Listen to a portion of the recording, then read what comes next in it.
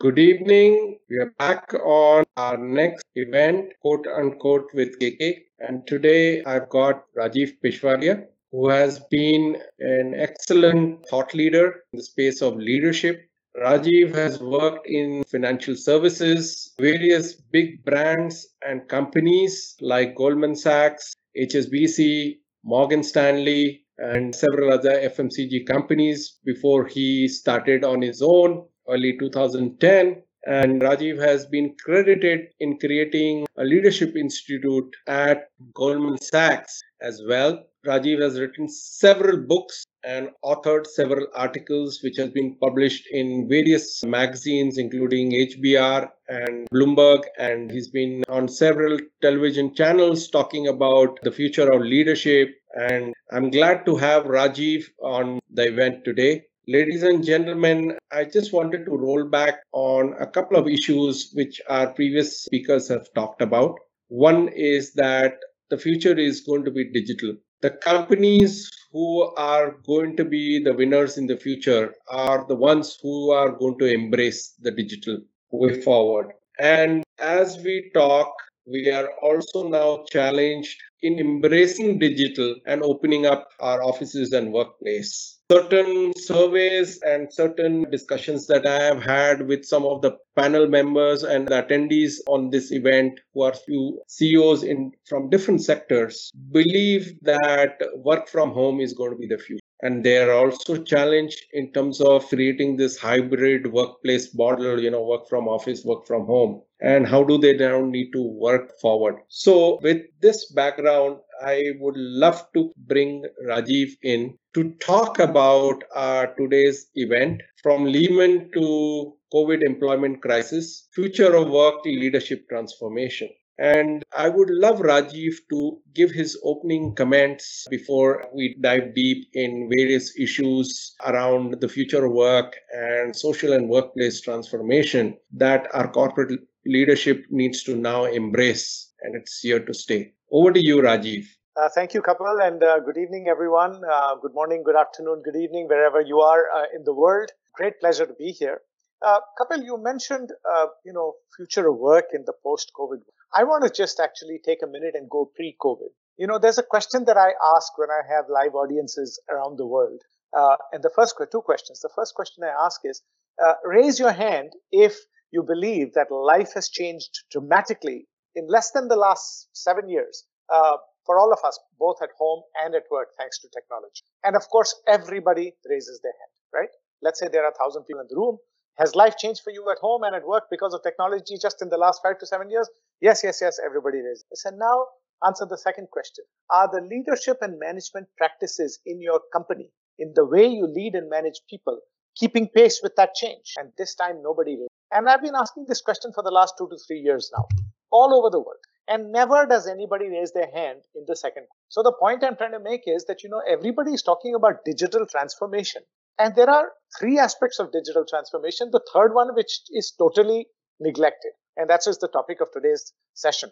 The first, everybody is talking about. So how should I disrupt? What is the digital disruption business model? Everybody is looking for the answer in their own industry. The second, which technology platforms should I use? Everybody is maniacally focused on. But what people management practice to change for us to make digital transformation successful? Very little attention. We are still using systems created in the 1950s. And now comes COVID, and COVID has completely, accelerated the pace of change, as we all know, with work from home and this, that, and the other.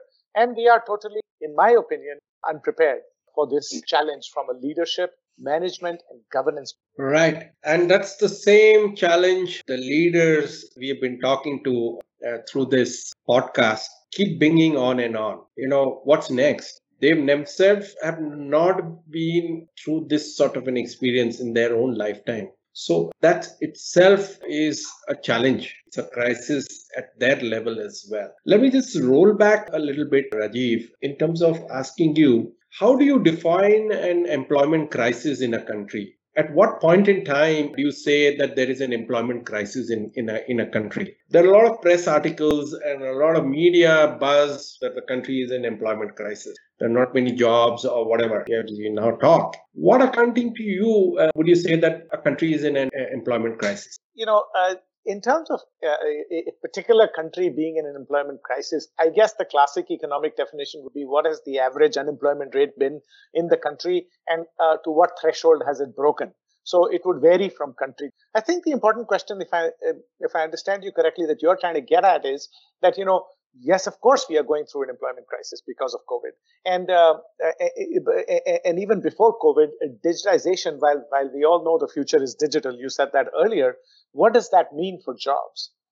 Clearly, technology is destroying a lot of jobs, right? And the question is, what do we do? Now, I am actually not as pessimistic about this as most people are. People are saying doom and gloom that technology is destroying jobs and COVID is accelerating this thing, and COVID is not the last pandemic and this, that, and the other. There's no. I actually, if you look back at history, currently we are calling our times the fourth industrial revolution, right? But if you look at the first, second, and third industrial revolution, there is hope. Why? Because, yes, every turn of technology, whether first, second, or third, destroyed jobs and destroyed industry. Yeah, when electricity was invented, if you were in the business of kerosene lamps, you were wiped out. When the railroad was invented, if you were in the business of horse carriage delivery, you were wiped out. But in all three industrial revolutions, the same technology that destroyed jobs actually created much more jobs in the longer run. So there was a disruption for 10 to 15 to 20 years, and then actually many more jobs were created. I am quite positive that the fourth industrial revolution will do the same. Why? Think about it. Today, you want to hire a digital marketing specialist, you can't find one. You want to find data scientists, they're in short supply. Computer science undergrads coming out of colleges today are coming out with 5 job offers and before they finish their degree. So there is a displacement in terms of skills. But eventually, I hope that the fourth industrial revolution will also create more jobs than it as well. That brings up to a secondary question, especially in India as well. We created a whole factory of IT engineers, which did the whole issue about outsourcing around Y2K, and that bloomed into a big industry. And post Y2K, then post this whole BPO boom that happened, there were tons of people who had to be reskilled. The second issue that goes back when I was also working with the Union HRD Ministry was that, at least in India, the quality of engineers that were getting passed out were not of the right skills and matched to the right skills. As a result, when I was at Wipro, we used to put these campus hires for a 6-month training before they could be actually deployed on active projects, which is what the corporate sector actually, or the IT sector, because of the boom and because of the business that was there in terms of IT outsourcing, actually took on upon them. Now, with this whole COVID scenario and the corporate profits at their lowest, and the need to hire more people and churn the existing people or reskill them, how would you think the corporate and the leadership is going to match up to these sort of needs and fund these skill gaps in the future? It's a $1 million question. The rate at which our skills are going to get outdated is going to get faster. So I think gone is the traditional career that I got out of college. I went to a master's degree, and then I started a job at 55 or 60 or 65. I retire. And people, my generation, changed 3-4 jobs. I think those days are over. The rate at which skill extinction is taking place is going to accelerate. So yes, eventually those companies that help with the reskilling are the ones who are going to attract the smartest people and retain the smartest people. But I think the focus or the onus is also shifting on the individual. Individuals or employees cannot wait for companies to give them opportunities to reskill them. They have to think ahead themselves. Okay, I'm in this job today. How long will it take for this job to be taken away by technology or by a cheaper market? And therefore, what's next for me? And I start reskilling proactively. Definitely, companies have the responsibility, but I think individuals have to take the responsibility also. If we leave it to corporate sector, some companies will be better than others. That's a fact of life.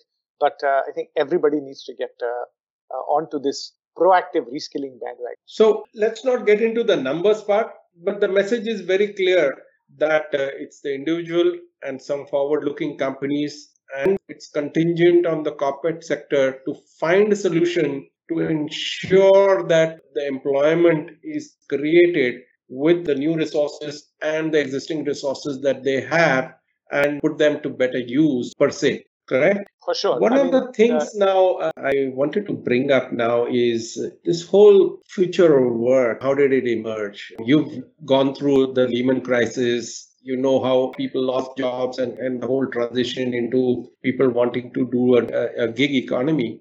How do you think this crisis from Lehman crisis is going to accelerate that, and the current social distancing and the requirements to work from home is going to further enable, and what are the kind of measures or countermeasures that organizations need to take? Leadership is still, unclear when they need to start office or what they need to do. So what are your key recommendations in what is going to stay in the new normal? So I think the biggest shift when it comes to management and leadership of people is that, for the last 100 years or so, the corporate world has operated upon management principles that were either created by a guy called Frederick Taylor in the 1920s. He was the father of modern management. He, along with Henry Ford, had this view that, people are inherently lazy, and in order for getting the maximum output, you have to control them. And then later on came Peter Drucker. Both these people, although Peter Drucker was a bit more kinder, he introduced things like employee engagement surveys and the happiness of the employee.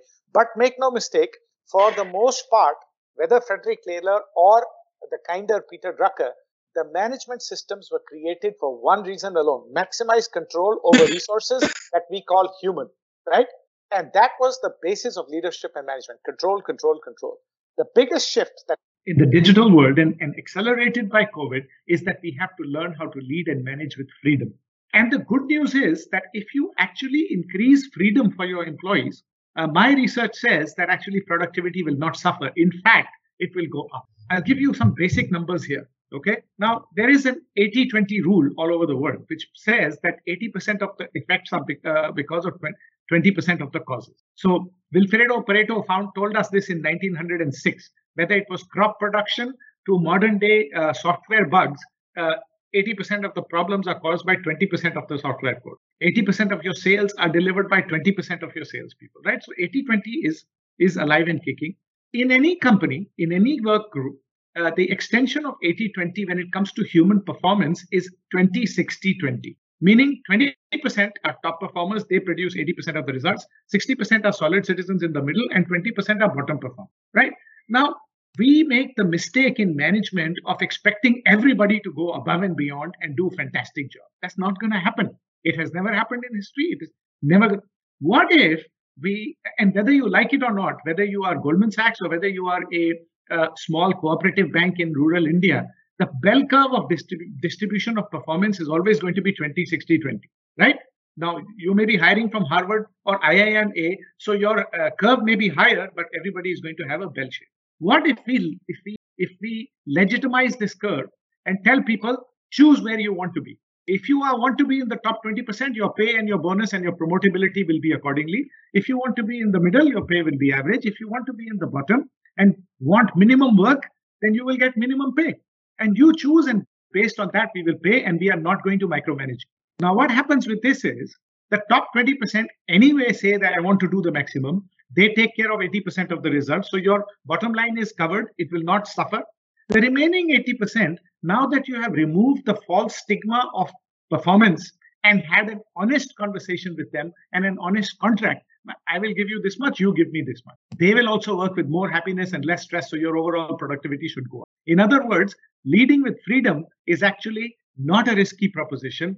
Don't worry, production will not fall. People are finally learning that work from home was not bad after all, because now you can't control them even if you want to. So that's the basic principle. I hope that makes sense. So it makes perfect sense. So what we are really debunking is the command and controls and what we put together is now getting debunked, and you're giving operational freedom to employees to perform. And they are doing as well in the new normal and work from home without physical monitoring on their work and their performance. Correct? You can bring a horse to water, but you cannot make it drink. So may as well pay for performance.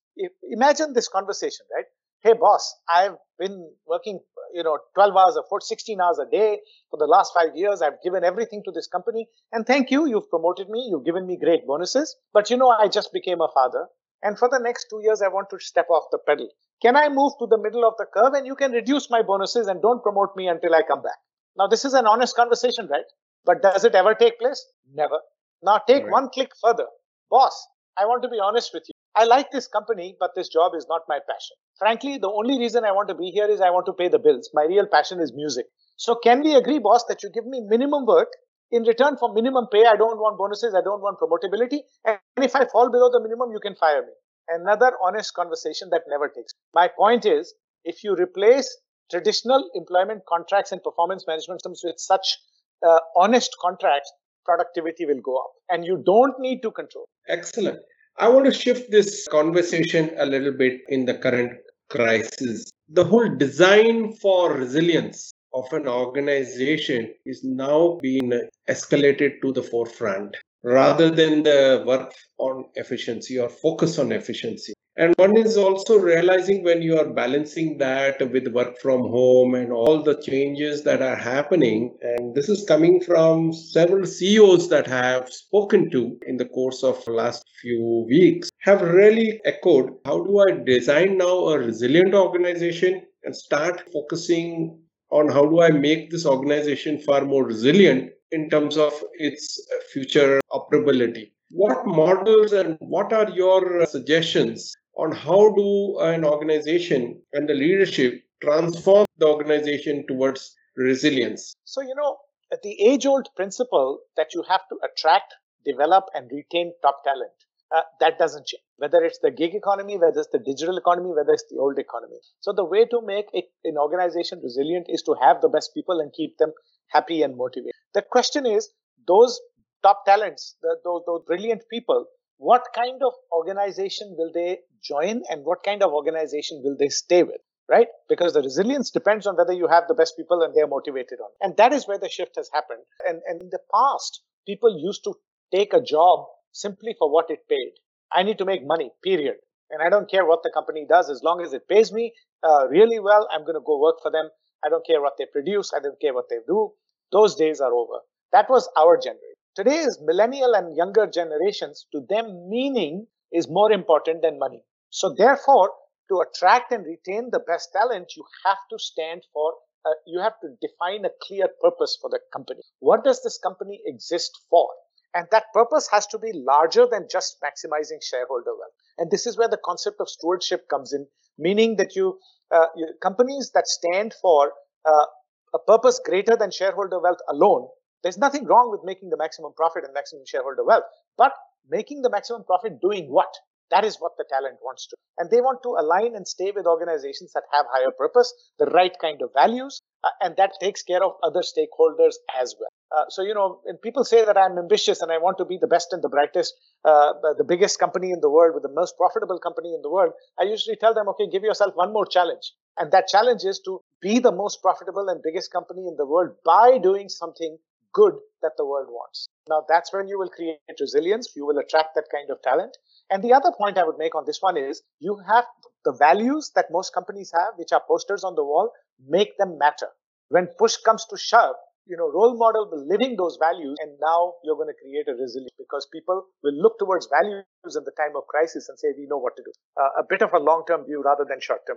A corollary to that also I wanted to probably understand from you, because this whole thing would be now to drive competitive organization or competitive advantage in the new digital era, right? Creating a resilience and matter for whatever your values, you're also now transforming your organization into the new normal, the whole new digital era, and creating certain skills to drive that competitive advantage. Most of the leaders and CXOs are fairly underdeveloped, or I would say not clear how to drive this organization and this dichotomy forward. What would you recommend to them? So, when it comes to competitive advantage, there are two sources mainly. One is innovation, product or service innovation. So you come up with something that others don't have, that's your competitive advantage. But in the digital economy, what happens is that source of competitive advantage is very short-lived. It takes your competition 6 months or less to come up with a similar product or service, or even better, because there is no such thing as private, or there's no such thing as copyrighted IP and things like that. The moment it leaves your keyboard, it's out there, right? So product service innovation is important, but that as a competitive advantage, that's almost like the price to pay to be in business. It's not a competitive advantage, long-term sort of competitive. So what is a long-term source? I argue that the long-term source of competitive advantage left is your culture. And you have to strengthen your culture in a way that it performs, that it deals with crises, deals with situations better than others, and encourages employees to give their very best day in and day out. And that brings back to the earlier conversation of purpose. Unless the purpose of the company is not hitting the heart, they will not be dedicated enough. Because at the end of the day, we don't know what tomorrow's problems are. Things are changing so fast. So learning agility is a key skill. And if your culture is one that encourages that kind of behavior, and it's based on those values, now you will solve almost any problem, and therefore you will be more resilient than others. And you see examples of that all around today, even during the COVID crisis. Exactly. That also brings up to a point on dehumanization of employee, creating a culture of inclusiveness, and bringing a social face at the time of this crisis. What have you seen organizations doing about it? So, we see two kinds of organizations, right? Those that were totally unprepared and those that have prepared. Of course, you can't prepare for every black swan event, but well-stewarded company. I'm in Singapore right now, and I work for Temasek. Temasek's response to, if I may say so myself, the COVID crisis for people in Singapore and actually even in neighboring countries has been tremendous. From supplying ventilators to supplying this and to supplying that and to just working hand in hand with governments, it's been absolutely phenomenal. And they have been, they were very well prepared. B, they had, they've always prepared for a difficult time. Above a certain hurdle rate, they've been putting away money, which comes in handy. And they are not the only ones. There are many such organizations around the world. And then you have the opposites, which are absolutely not prepared because they never looked at the future and never looked at, took a longer term view and took a view of what you may call it, that there is something called being long-term focused, or there's a term on Wall Street that we used. I never liked it, but it was called long-term greedy. Don't be short-term greedy, be long-term greedy. Point being that you have to prepare. You have to think long-term, and you have to maximize long-term value. And that's the key. And that's the difference that we are seeing, that some organizations have done that, and they are bearing the brunt of the crisis much better than others. Rajiv, I have a question from the audience. Let me just take one question here before we go back into our conversation. It's saying, what sort of bottleneck, demand and supply gaps of skills is required to bridge this new normal? So, that is a question, with due respect, it's almost impossible to answer, because the very nature of the skills required tomorrow is changing so fast.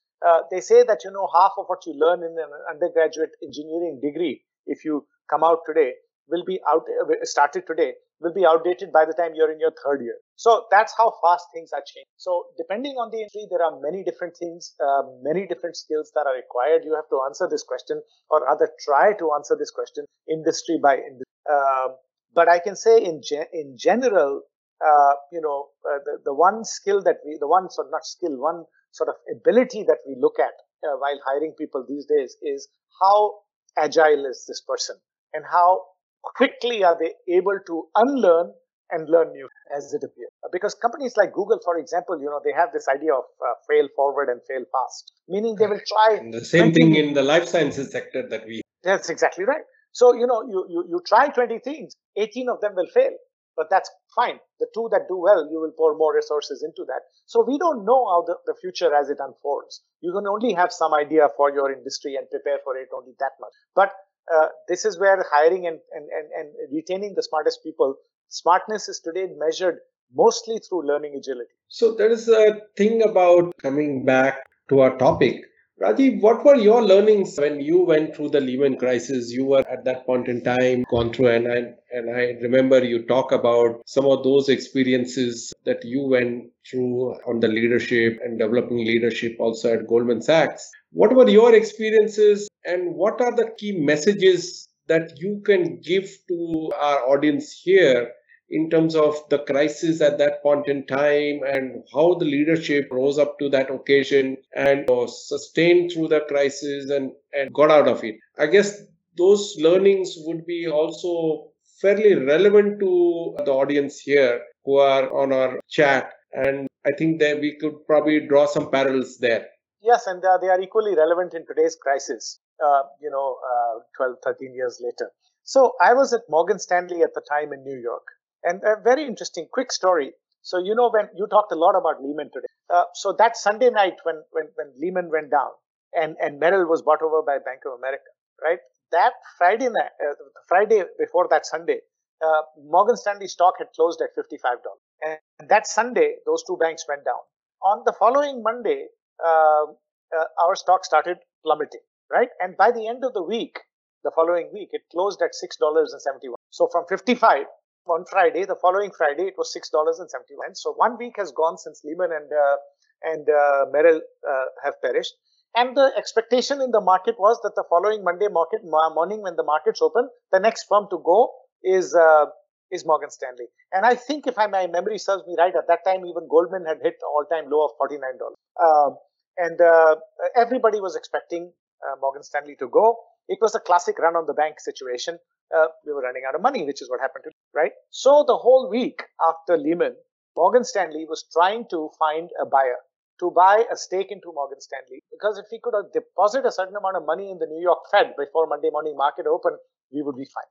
And so John Mack was the CEO at that time, and he and the team were working round the clock, finding a suitor who could take a 15 or 20% stake for a certain amount of money.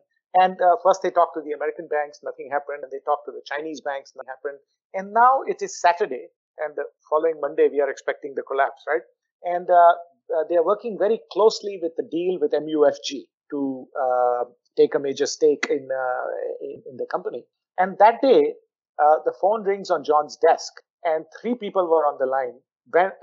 Hank Paulson, outgoing Treasury Secretary, Tim Geithner, incoming Treasury Secretary, and Ben Bernanke, right? And they basically said to him, John, we can't have the markets open on Monday morning before a solution. So we need a solution to your firm now. John says, translate. He says, we need you to sell the firm. He says, what are you saying? I've tried. I'm working very hard, and there's a 80% chance that by Monday morning we will deposit a check of $9 billion to the Fed and everything will be fine. No, John. Tim Geithner was doing all the talking. 80% chance is not good enough. We need 100%. And what do you want me to do? I'm doing my best. He said, call Jamie Dimon. He'll buy you. He said, but I spoke to Jamie 3 days ago and he doesn't want to buy. Why should he? No, call him again. We've spoken to him. He'll buy you now. And suddenly it dawned upon John what happened, what they are saying. Basically, what they were saying is do the same thing that Jamie did with Bear Stearns a few months ago, which means he will buy you for $1 a share and he'll fire 40,000. He doesn't need another 40,000 bankers, right?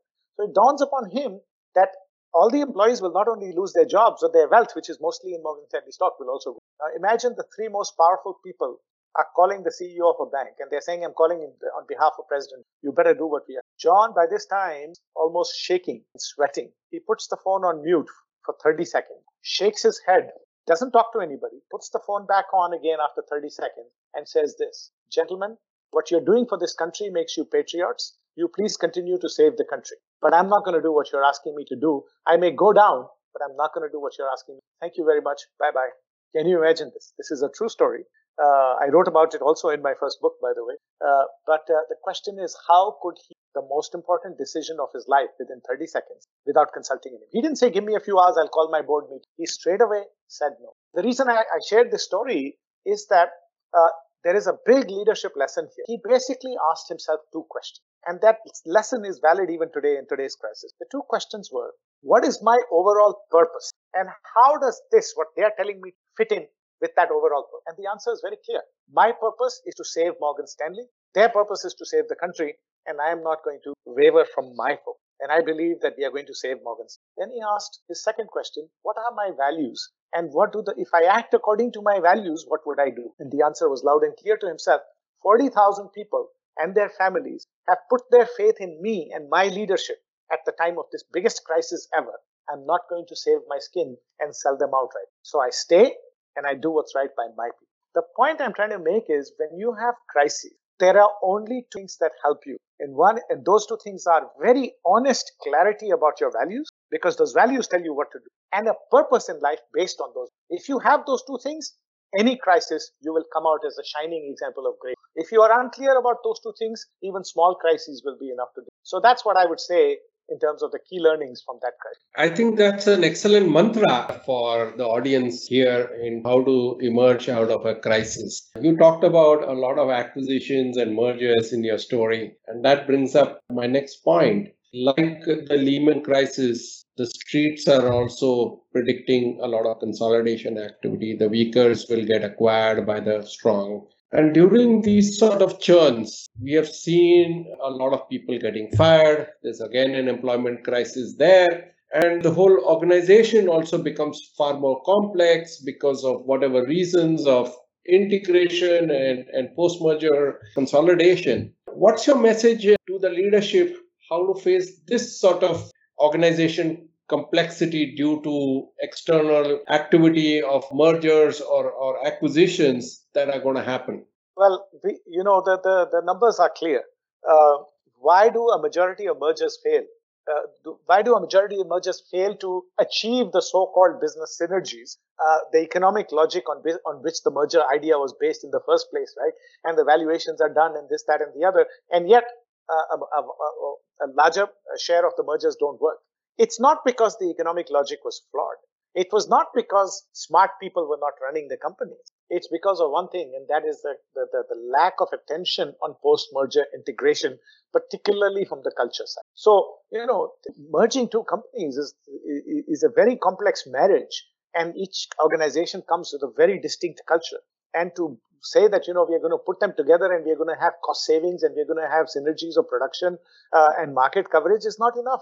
You've got to unite people around the same set of values. You've got to unite people on the similar purpose. And you've got to, address the culture clashes head on and merge even the culture. And that's the part that is not given the most attention. And that's the biggest reason for mergers. So focus on reducing the complexity, work on the synergies, and ensure that the whole cultural acclimatization of both the companies is worked through at the leadership level, correct? Yeah, because what does your company represent to your customer? And if you have built your success over 50 years or 25 years or whatever, based on a certain promise to the customer, right? Now you've acquired another 20,000. Do they believe and live and breathe the same ethos? And if they don't, now your brand is going to get diluted. And there's going to be internal clashes because of which productivity is. So both externally and internally, you're going to be in for trouble. So the good news is that this thing can be managed. It just takes proactive leadership. It's not rocket science. It's just they don't pay enough attention. And the worst thing you can do is delegate this part to consultant. You have to do it yourself. So Rajiv, in terms of the crisis that is there, the employment, I know a few of my own ex-colleagues, some of my own batchmates from college are out on the road. They've lost their job. They are now struggling to bounce back. And there have been in leadership positions, unfortunate turn of events for them. What's your mantra to them to emerge back as a leader in the new opportunities or in the gig economy if they want to be part of that mainstream and follow their calling? So unfortunately, this question is tough because if you start asking yourself this question, what can I do to bounce back after disaster has already hit, meaning your job is gone already, I think it's a bit. You have to ask this question 5 years earlier. When is my job going to be eliminated? Because, at some point you are going to get outdated, even if you are the CEO. And you have to prepare for the next thing then. And those who do it, they are very successful. Those who wait on death row until for the hammer to fall, unfortunately, it is too little too late, particularly if you are 50 plus. Very difficult to find another job. And people make the mistake of spending the first 2 years, I worked so hard, so let me take a long break. and then I'll come back after a year and think, no, no, no, you've got to prepare for this well in advance. And if you haven't, then I think you have to, there's only one opportunity left, whatever age you might be, which is to embrace the gig economy. The only strategy cannot be to find another job, because jobs are going to get harder to find, especially as you advance in. So you have to embrace the gig economy and ask yourself the question, what?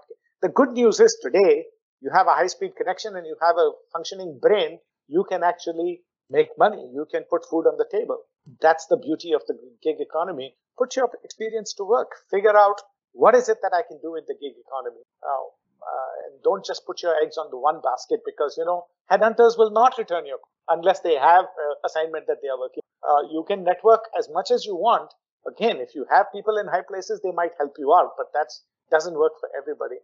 So embrace the gig economy. What are some of the things? And for those people who haven't yet, who are still gainfully employed, I urge them to start thinking about this now. What is my bandwidth in terms of this job? What's going to be potentially my next job? And how can I reinvent? That brings up to the whole question of the new avatar in the work for future. The social media interaction and has becoming too much of, I see LinkedIn, and too much of personal branding, too much noise, and very little content. What do you have to say to such people who want to embrace on the gig economy? Well, you're right about one thing, that if you look at LinkedIn and you look at Twitter, everybody today is everybody is shooting videos of themselves and saying, friends, I want to share this. Or everybody is writing things that, and there is fatigue. How many such things can you read, and how many such videos do you want to listen to or watch in a day, right? So I think you're right. They're absolutely overdoing it. I don't watch 90% of the videos that people put of themselves. It's so easy to put on your camera and say, hello friends, today the thought of the day I would like to share with you is this, that, and the other. I mean, LinkedIn is full of that. And my advice, and the other thing is, people get invited to share their thoughts on webinars and on panels when they were in the real world before COVID and all that. And they'll put on LinkedIn, I am so humbled by the opportunity and the invitation to be presenting at so-and-so panel, blah, blah, blah, and this, that, and the other. Well, if you're so humbled, then don't use the word humble, right? The point is that there is too much of that self-promotion going on, and that is not helping. I would instead suggest really taking a hard look at what is my skill and where in my industry can I challenge conventional wisdom, and do I have something different to offer? Only then people will listen. So, Peter Thiel, the founder of PayPal, he has this brilliant interview question that he asks when he's looking to hire candidates. And the question is, what truth about your profession or industry do most people disagree with you on? What is one thing that is totally true about your profession or your industry or your service that most people totally disagree with you? Now imagine getting hit with that kind of a question in an interview. 90% of the people cannot answer it. Oh, that's a very deep question. Let me think. Only if you are a proactive innovator and the challenger of conventional wisdom are you prepared to answer such a question. And I urge everybody today to answer that question, because if you want to take advantage of the gig economy, if you want to remain gainfully employed, you have to challenge conventional wisdom. What is it about the industry that has become outdated? What is it that has never worked? And and if you figure that out, now you are ahead of and you should always be 2 steps ahead. Challenge. You can't find the answer tomorrow morning, but keep losing sleep until you find the answer. Do research, do some experiments in your current job so that you have that experience when the crisis hits you personally. Rajiv, that's a very excellent advice to the people who want to embrace gig economy. My personal experience, I want to ask you a question. A lot of people who come to me from social media, from different other recommendations from the industry or colleagues or ex-colleagues too. And one of the things I tell them, if you're so good, why don't you put your skin in the game? Work with money plus certain skin in the game, which could be stock ops or could be sweat equity or other ways of compensating you with performance. What's your recommendation to the people in this gig economy to embrace these sort of compensation models? So, you're absolutely right, because the traditional job in a big company with that safety net is shrinking. Even the biggest companies are reducing workforces because of technology. But there is plenty of opportunity in the gig economy with startups and smaller organizations because you don't need large workforces in many industries anymore, right?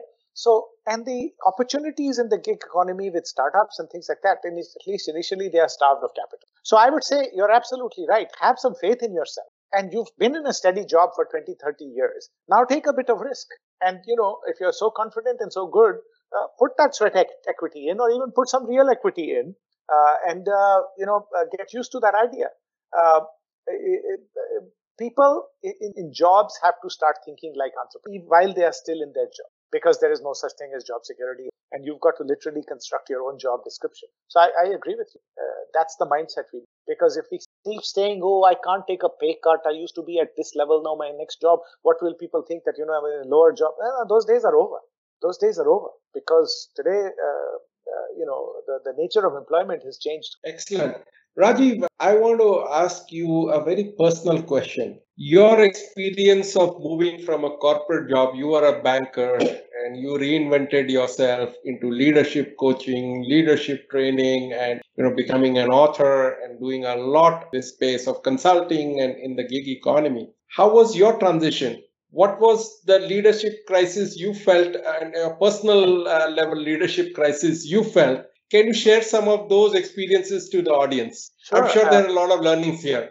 I don't know, but I'm happy to share. But, Kapil, I don't know if even you know this, but I started life as a currency trader. I know that. Okay. So, 7 years into my career as a banker and as a trader, I was reasonably good at it. Those days when I was a trader, it was supposed to be a very sexy job. You're the guy who looks at all those multiple screens and makes $1 million decisions in nanoseconds. Wow, cool. Trader was not a bad word like it became in the Lehman.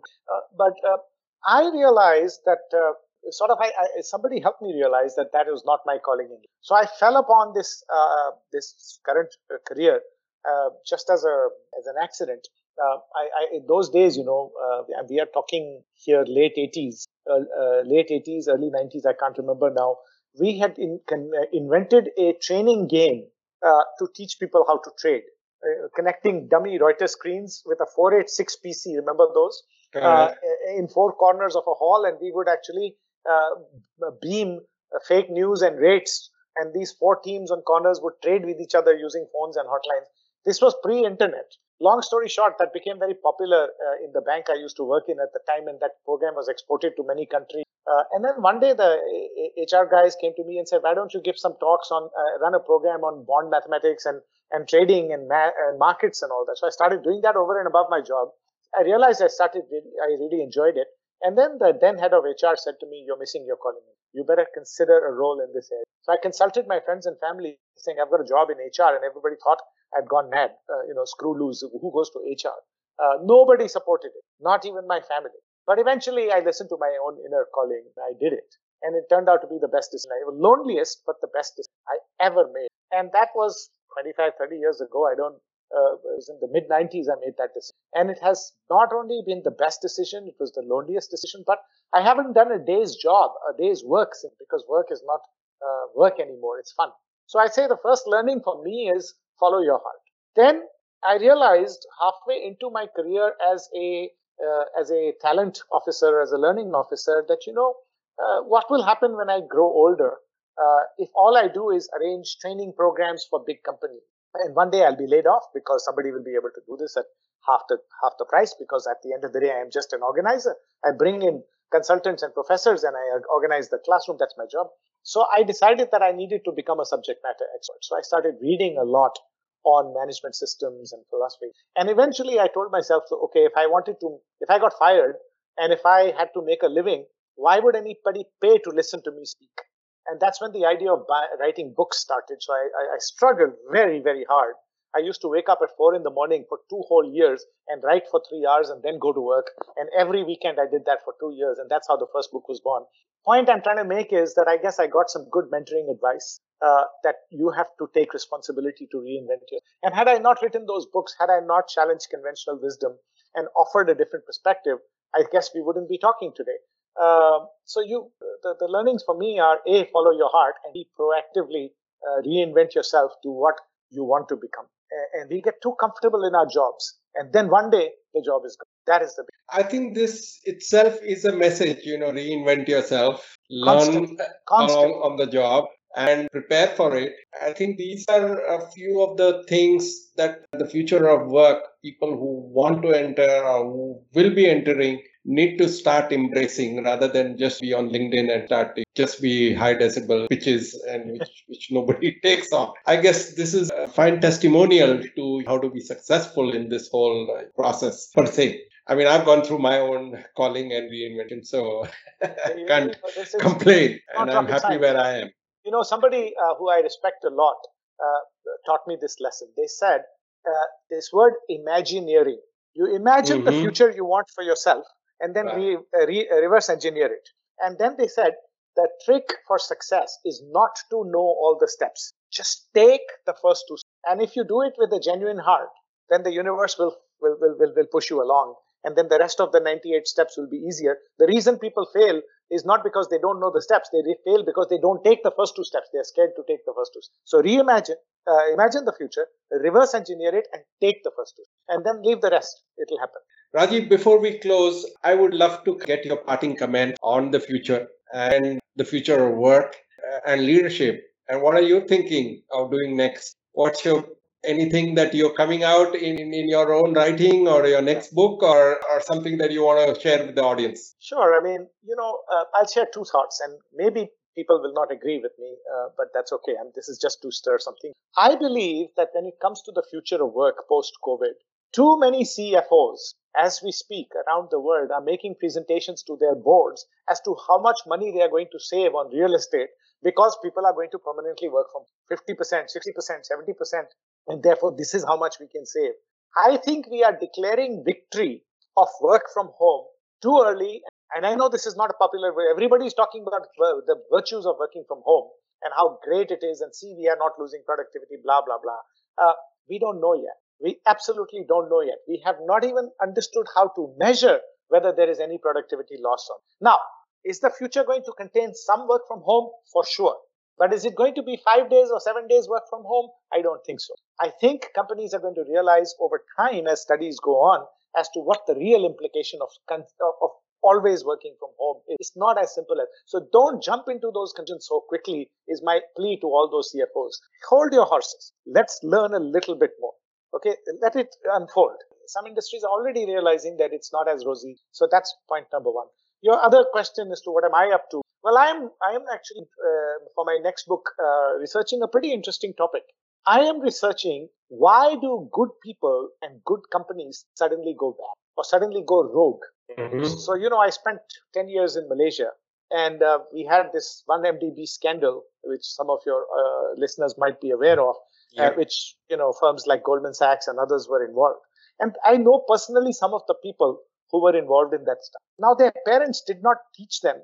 Their parents did not send them to Harvard Business School to become a criminal. Why does somebody as respected as a Rajat Gupta, for example, suddenly feel compelled to do something that he shouldn't have done? Now, he can deny it as much as he wants and justify it, but the fact is, 23 seconds after that board meeting, he made that call. So why do smart people who've come from good families, Enron, I spoke to the former CFO of Enron for 2 hours after he came out of jail, and he told me about what he learned in 6 years in jail about himself. And I asked him the same question. I said, did you go to school and college thinking that you're going to make a career out of crime? He says, heck no. Is that what your parents taught you? He says, heck no. I said, then what happened? People who brought Enron down were people like you and me who were taught to be honest. And so what happens? Why do good companies go rogue?